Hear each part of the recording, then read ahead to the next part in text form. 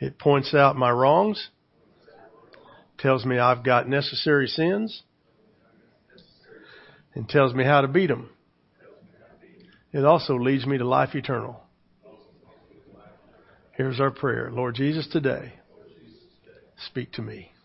In Jesus' name, amen. Look at your neighbor and say, man, I'm glad this is the last sermon.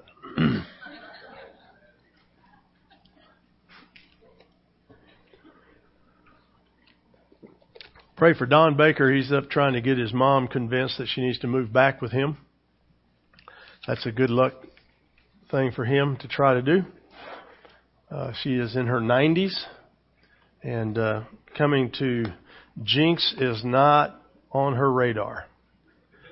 But nevertheless, pray for Don. He's going to attempt that. And he's making sure that she is losing her job. So, yes, she works every day. That's what gets her up out of bed every day. So, it's going to be interesting. So, be praying for Don. I know he would appreciate that. We have a video to show you before our message starts. So, let's take a look at that real quick.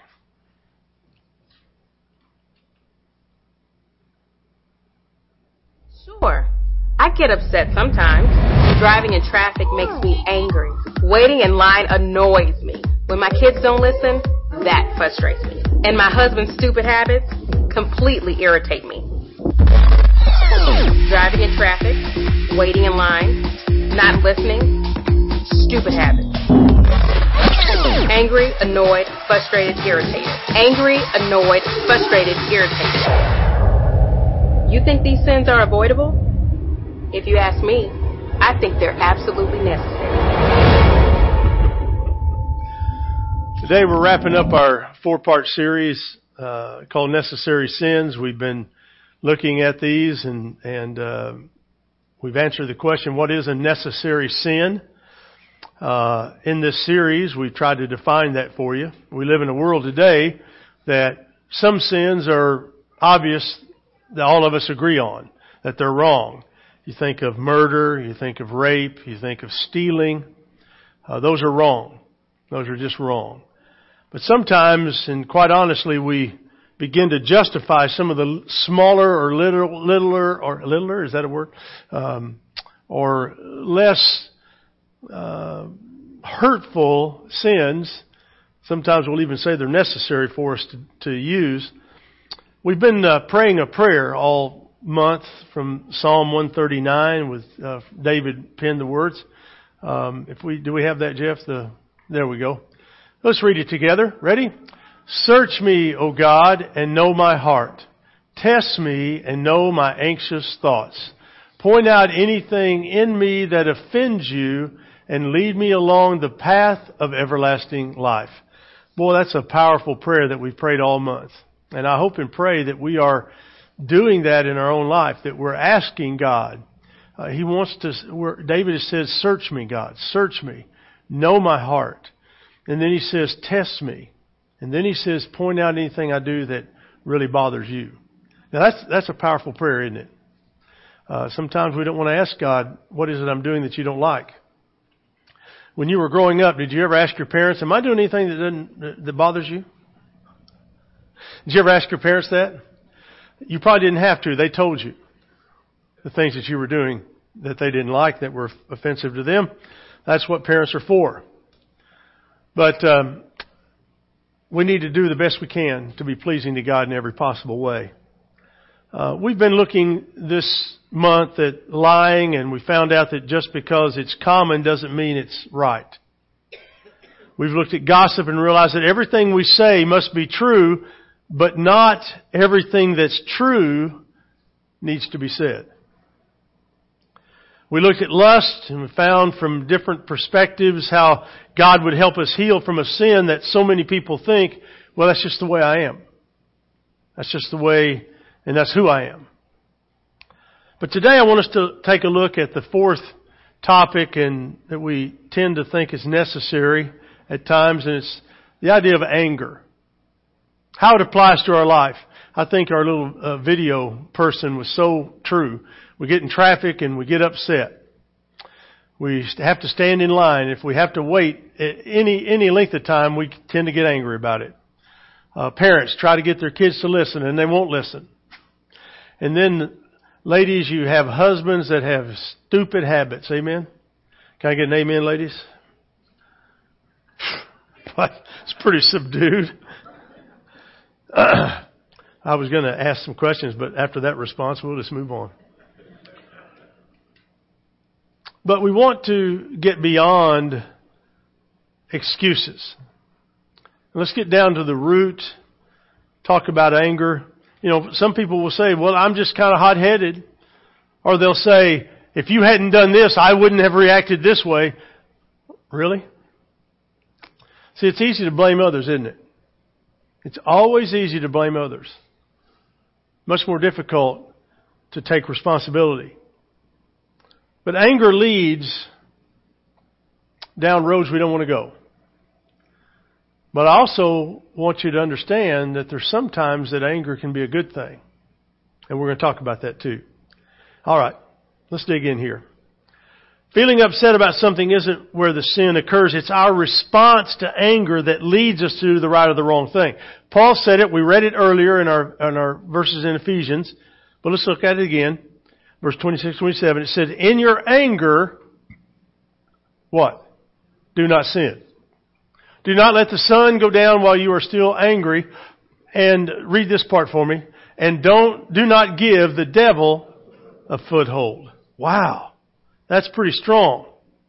You see, how we sin is when we let anger control us. And Satan then uses it as a foothold. It's kind of like getting your foot in the door. Don't go there. Don't go do those certain things. Don't get involved in that particular activity.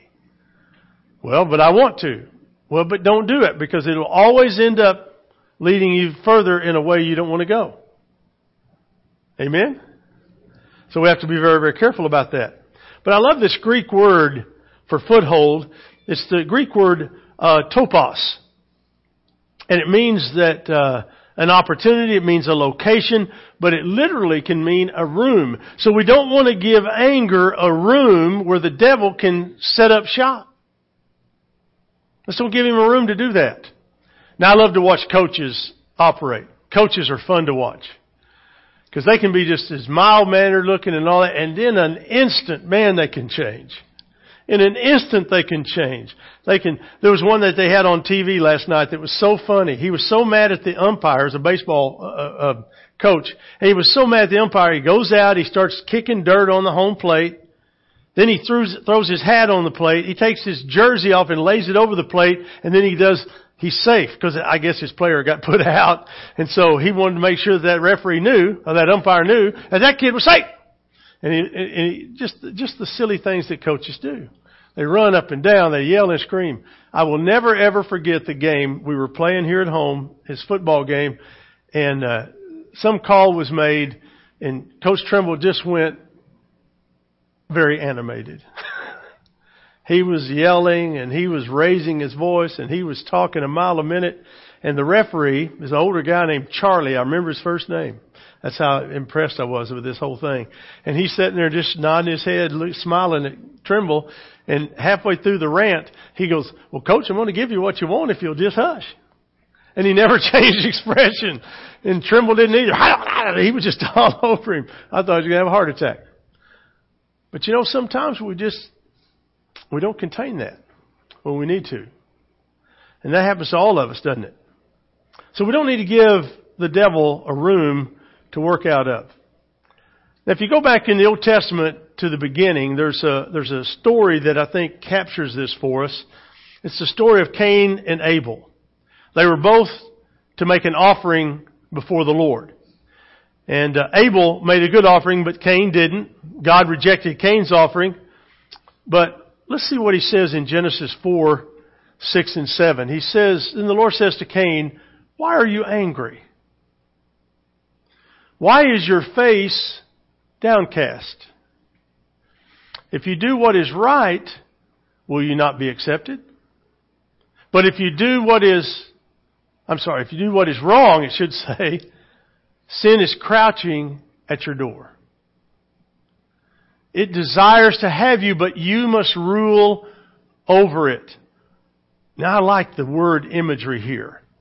If you do what's right, you don't have to worry. But if you're doing what's wrong, it says sin is crouching at your door. Can you see that?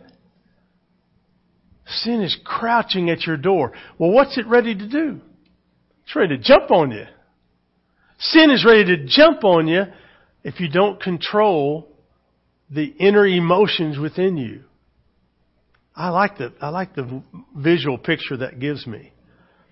I think God just says to him, why are you angry? Oftentimes, that's a great question to ask, isn't it? When somebody's just says, why are you upset? Why are you so angry? Oftentimes, you get angry in the store. They've rang up something wrong or whatever. I heard one guy say, well, if they pay you this is at a McDonald's. He says, if they pay you $15 an hour, then you'll get my order just as messed up as they do when you're paying your $7.50. I thought, why did you need to bring any of that up? I mean, really. Just chill out. Just chill out. It's a poor little kid trying to get his way through life. You know what I'm saying? Don't give the devil a guest room in your heart. But there's a couple of ways for us to deal with anger. The first is we're either stewers or spewer. Or we're a spewer. But we're going to talk about stewers first. And you probably know which one you are. A stewer or a spewer. But in case you don't, we want to describe them for you. Spewers, if you're taking notes, here we go. Spewers will express their anger. They express it. And I would say probably express it is probably a nice word. It's probably more like an eruption or an explosion or whatever you'd want to describe it with. Spewers express their anger. Proverbs 29:11 says, Solomon writes, fools vent their anger, but the wise quietly hold it back. How many of you would honestly say that when your anger comes, frustration comes, intolerance comes, you would call yourself a spewer? How many of you would call yourself a spewer? Oh, that's very honest. Very good. Okay. Now all of you are turning around looking to see who's a spewer. Oh, wait a minute. Preacher said, I see those hands. Yes, I see. That's honesty. Good for you. Or not. Because what happens if you're a spewer is there's collateral damage. Now the spewer feels a whole lot better. Amen? I mean, they just do. Now listen to that one in the back. Amen. Yeah. Spewers, they let it out. But the problem is the collateral damage. And who's the collateral damage? Those around you. Those around you. And it can really be a different group of people every time. So spewers have to be really careful. Because that collateral damage can really hurt others more than you realize. God has called us to be people of self-control. So if you're a spewer, you might want to work on that. Now I don't want to leave anybody out, so then there's that second group called the stewers. And what do stewers do? Well, stewers suppress. Stewers suppress their anger. They push it deep, deep, deep, deep down inside. Psalm 32:3 says this, King David, when I kept silent, my bones wasted away through my groaning all day long. Now, stewers have knockdown, drag-out fights as well. The only difference is that knockdown, drag-out is done in their head. You know what I'm talking about. If you're dealing with a stewer, you walk into the room and they just fold their arms and look at you. And they've got that look on their face. And you go, what? And then they'll say, you know. How do you know? Well, the steward's got it all worked out. But they keep it all bottled up in here. There's a great story in the New Testament about Jesus. It tells a great parable about Jesus and the prodigal son, how the prodigal son gets his inheritance, goes off and spends it on wild living, and then realizes he's in the pigsty and he could do better at home just being a slave for his dad. So he goes back home and he didn't expect what he got. When he got home, Dad rushes out and they have the party of parties. But the person that very rarely gets talked about in that story is the son, the other son, the older son, who didn't ask for anything, who didn't want anything. He stayed at home. He did what he was supposed to do. He did the right thing. He looked at his knothead brother who gets this special treatment for being an idiot. And the scripture says in Luke 15, it says they go into the house. They go into the house, and the older brother became angry. He became angry and then did what? What does it say? Refused to go in.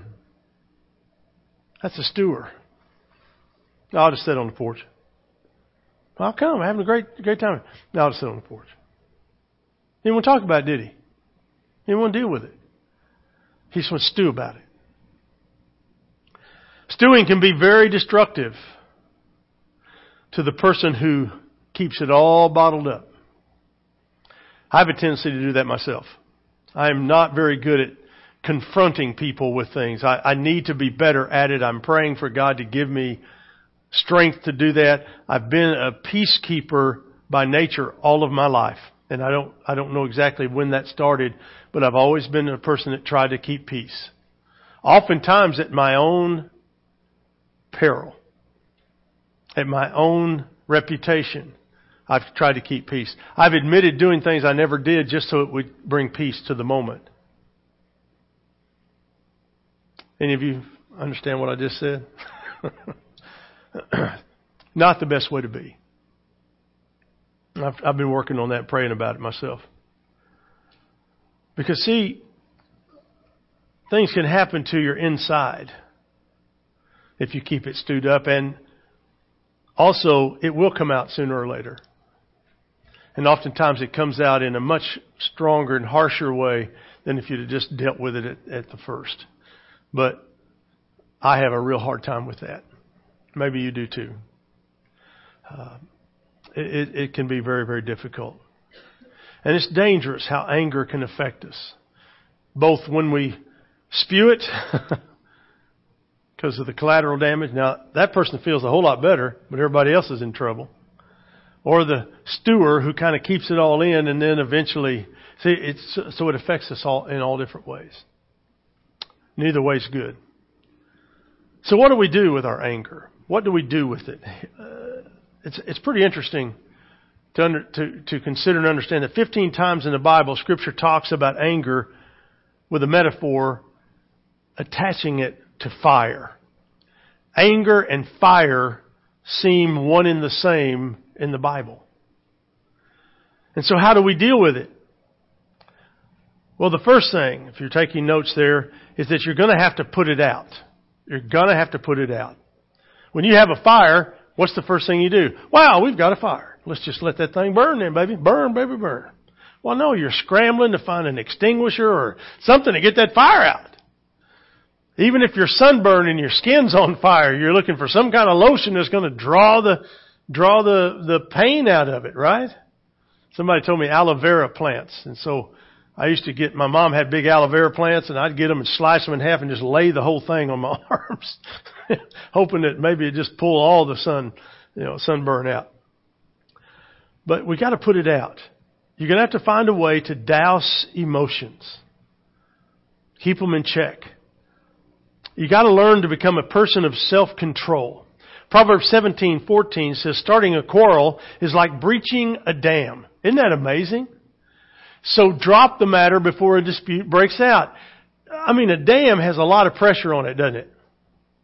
When I go out and drive across the Keystone Dam, I keep thinking, I'm going to get halfway through and the bottom's going to cave out of this thing. And here I go. And I'll be in Jinx before I know it. Riding the waves of that river. It's an amazing thing. I don't know how dams really work, but the pressure that it holds back is amazing. And so it's like letting all that go. So you got to put it out. Don't breach the dam of anger. Drop it says, before a dispute breaks out. I think probably the best response is in the New Testament in James chapter 1 and verse 19 when it says, everyone should be what? Quick to listen, slow to speak, and slow to become angry, because human anger does not produce the righteousness that God desires. Let's be slow. Smile more. Realize that whatever it is that you're upset about is probably not going to be a big thing tomorrow. Or in 20 minutes. It won't be such a big thing. See, how do you get a coach from being angry to happy? Is score. Is score. All of a sudden he's good. He's good. 7 books of the Bible say that God is slow to anger, but it doesn't say that He never gets angry. And this is where I want us to kind of go to finish out this morning. It says He's slow to get angry, and if we could choose to give people the benefit of the doubt, to be peace givers, to become slow to get angry, it would be more like God. So what do? We go to God and we ask Him to forgive us and we ask Him to direct us. Parents are to set the environments we create in our homes. Children are not born angry. They're not. They're not born to hit. They're not born to be ugly. They don't know any of that. Guess where they learn it? Well, at church. Okay. Yeah, that's right. Stay out of that church. Well, they learn it from us. From the parents in the home. Grandparenting is a whole lot easier than parenting. All the grandparents say amen.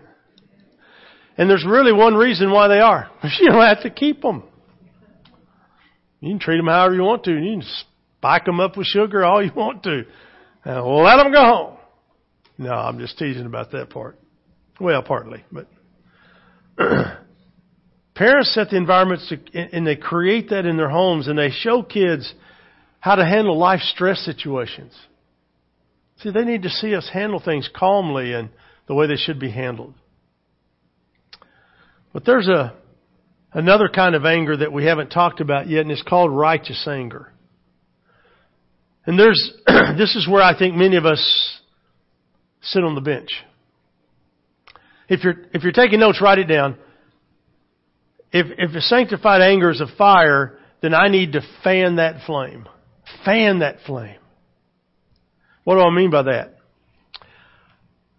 I need to fan the flame of that sanctified fire. I need to take the ember of whatever it is that I see as an injustice and be strong enough about it to do something about it. To get up off the couch and to get involved to make a difference.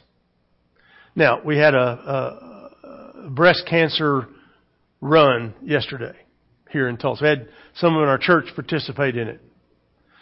And the whole point of the race is I think everybody pays a fee to get into it, and then that money is given to the Komen Foundation, right, for breast cancer research and treatment and so forth. But Jeff, how many of the women crossed that were survivors? Just the number was amazing, and these were multi-year. I mean, some of them were triple digits. You know, I mean, they've been out there double digits, I should say. You know, in the 15, 20 years of being a survivor of breast cancer. It's amazing. That's what I'm talking about. I'm talking about crisis pregnancy centers. Because there's a way that we need to get involved in those types of things. Frankly, our world's falling apart. We're seeing things that we thought we'd never ever see on our shores, do we? We're seeing them. As a grandfather with grandchildren, it just scares me to death. But I'm sure my grandmother said, it just scares me to death. See, every generation says that. But our God is faithful. Our God is mighty powerful. Our God can do anything. Our God can overcome. Our God can save. Our God wants us. Our God loves us. Our God says, don't kill them, go love them. That's the God I want to serve. That's why Muslims in the thousands are coming to Christ. Now they have to do it underground because they'll be killed on the spot. But they're doing it. Megan sent all of you a picture of Lincoln back there on the board if you want to stop by and take a look. And flip it over because there's some pictures of them too. I'm sure they'd like for you to see them. But every time I look at that picture, I've looked at it this week, I just think, my goodness. I'll get to see her in a few more weeks, and I'm looking forward to having some time with her. Gigi's already had her time, so she needs to see Grandpa because she will never be the same once I'm there. Mark chapter 3. Let me get back to preaching to you. Mark chapter 3. Scripture says that Jesus looked around at things that were going on in the synagogue and said he got angry. Didn't sin. He looked at the Pharisees in anger. And so that's the kind of anger that's a righteous anger. There's things that we see within the church that we ought to stand up about. There's things that are going on to the church that we ought to stand up about and be concerned about. Christians are being mulled over and ran over and killed at will. That ought to bother us.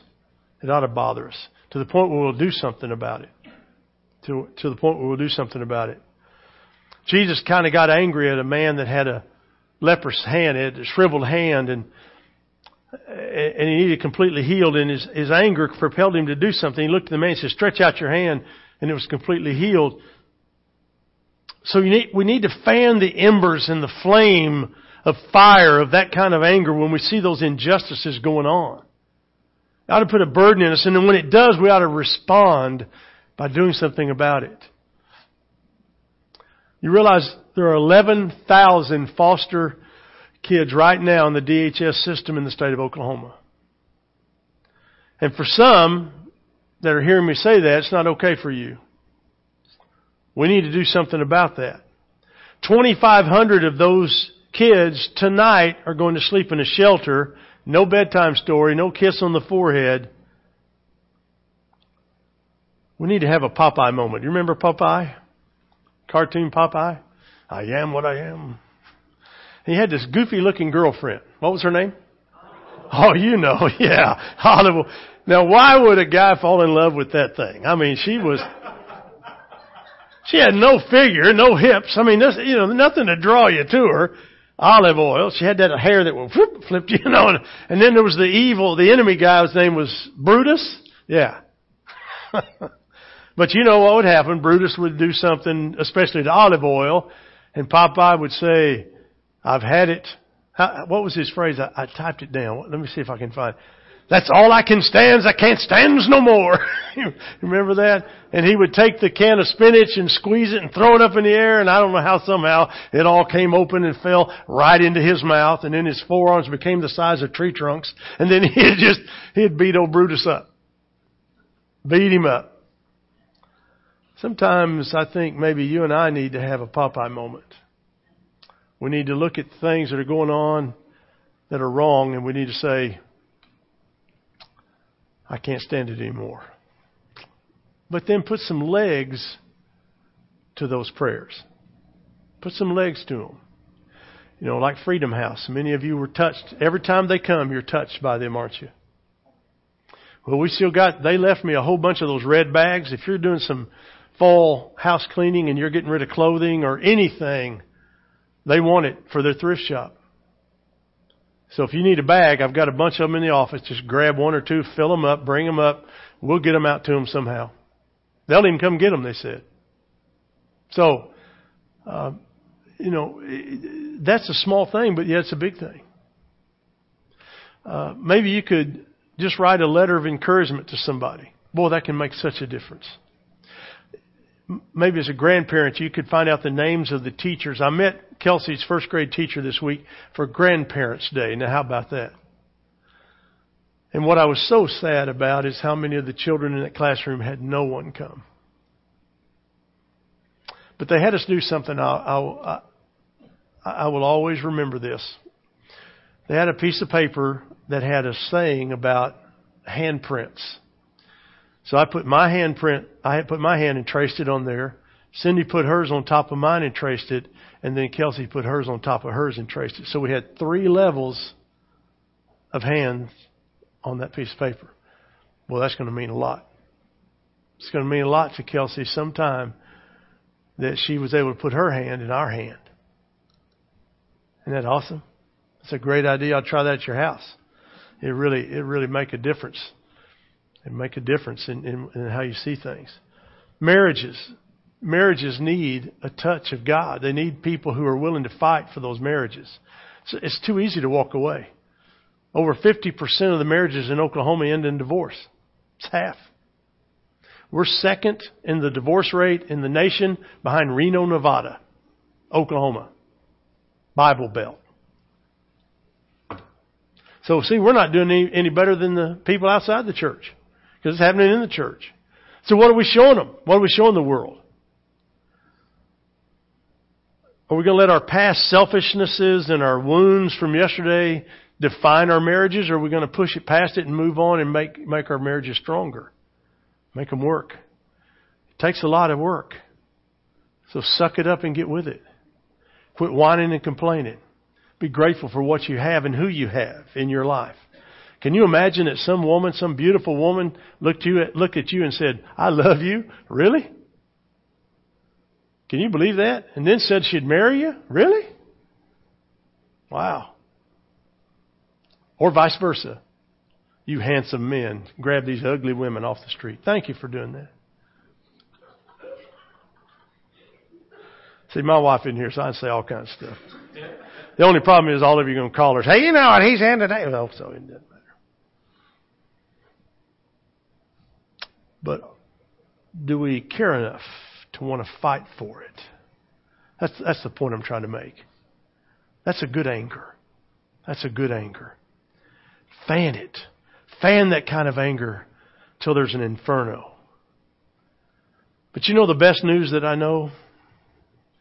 The best news that I know is that we all deserve God's anger. Our sin caused Him to give up His only Son at Calvary. So we deserve what He could throw out at us.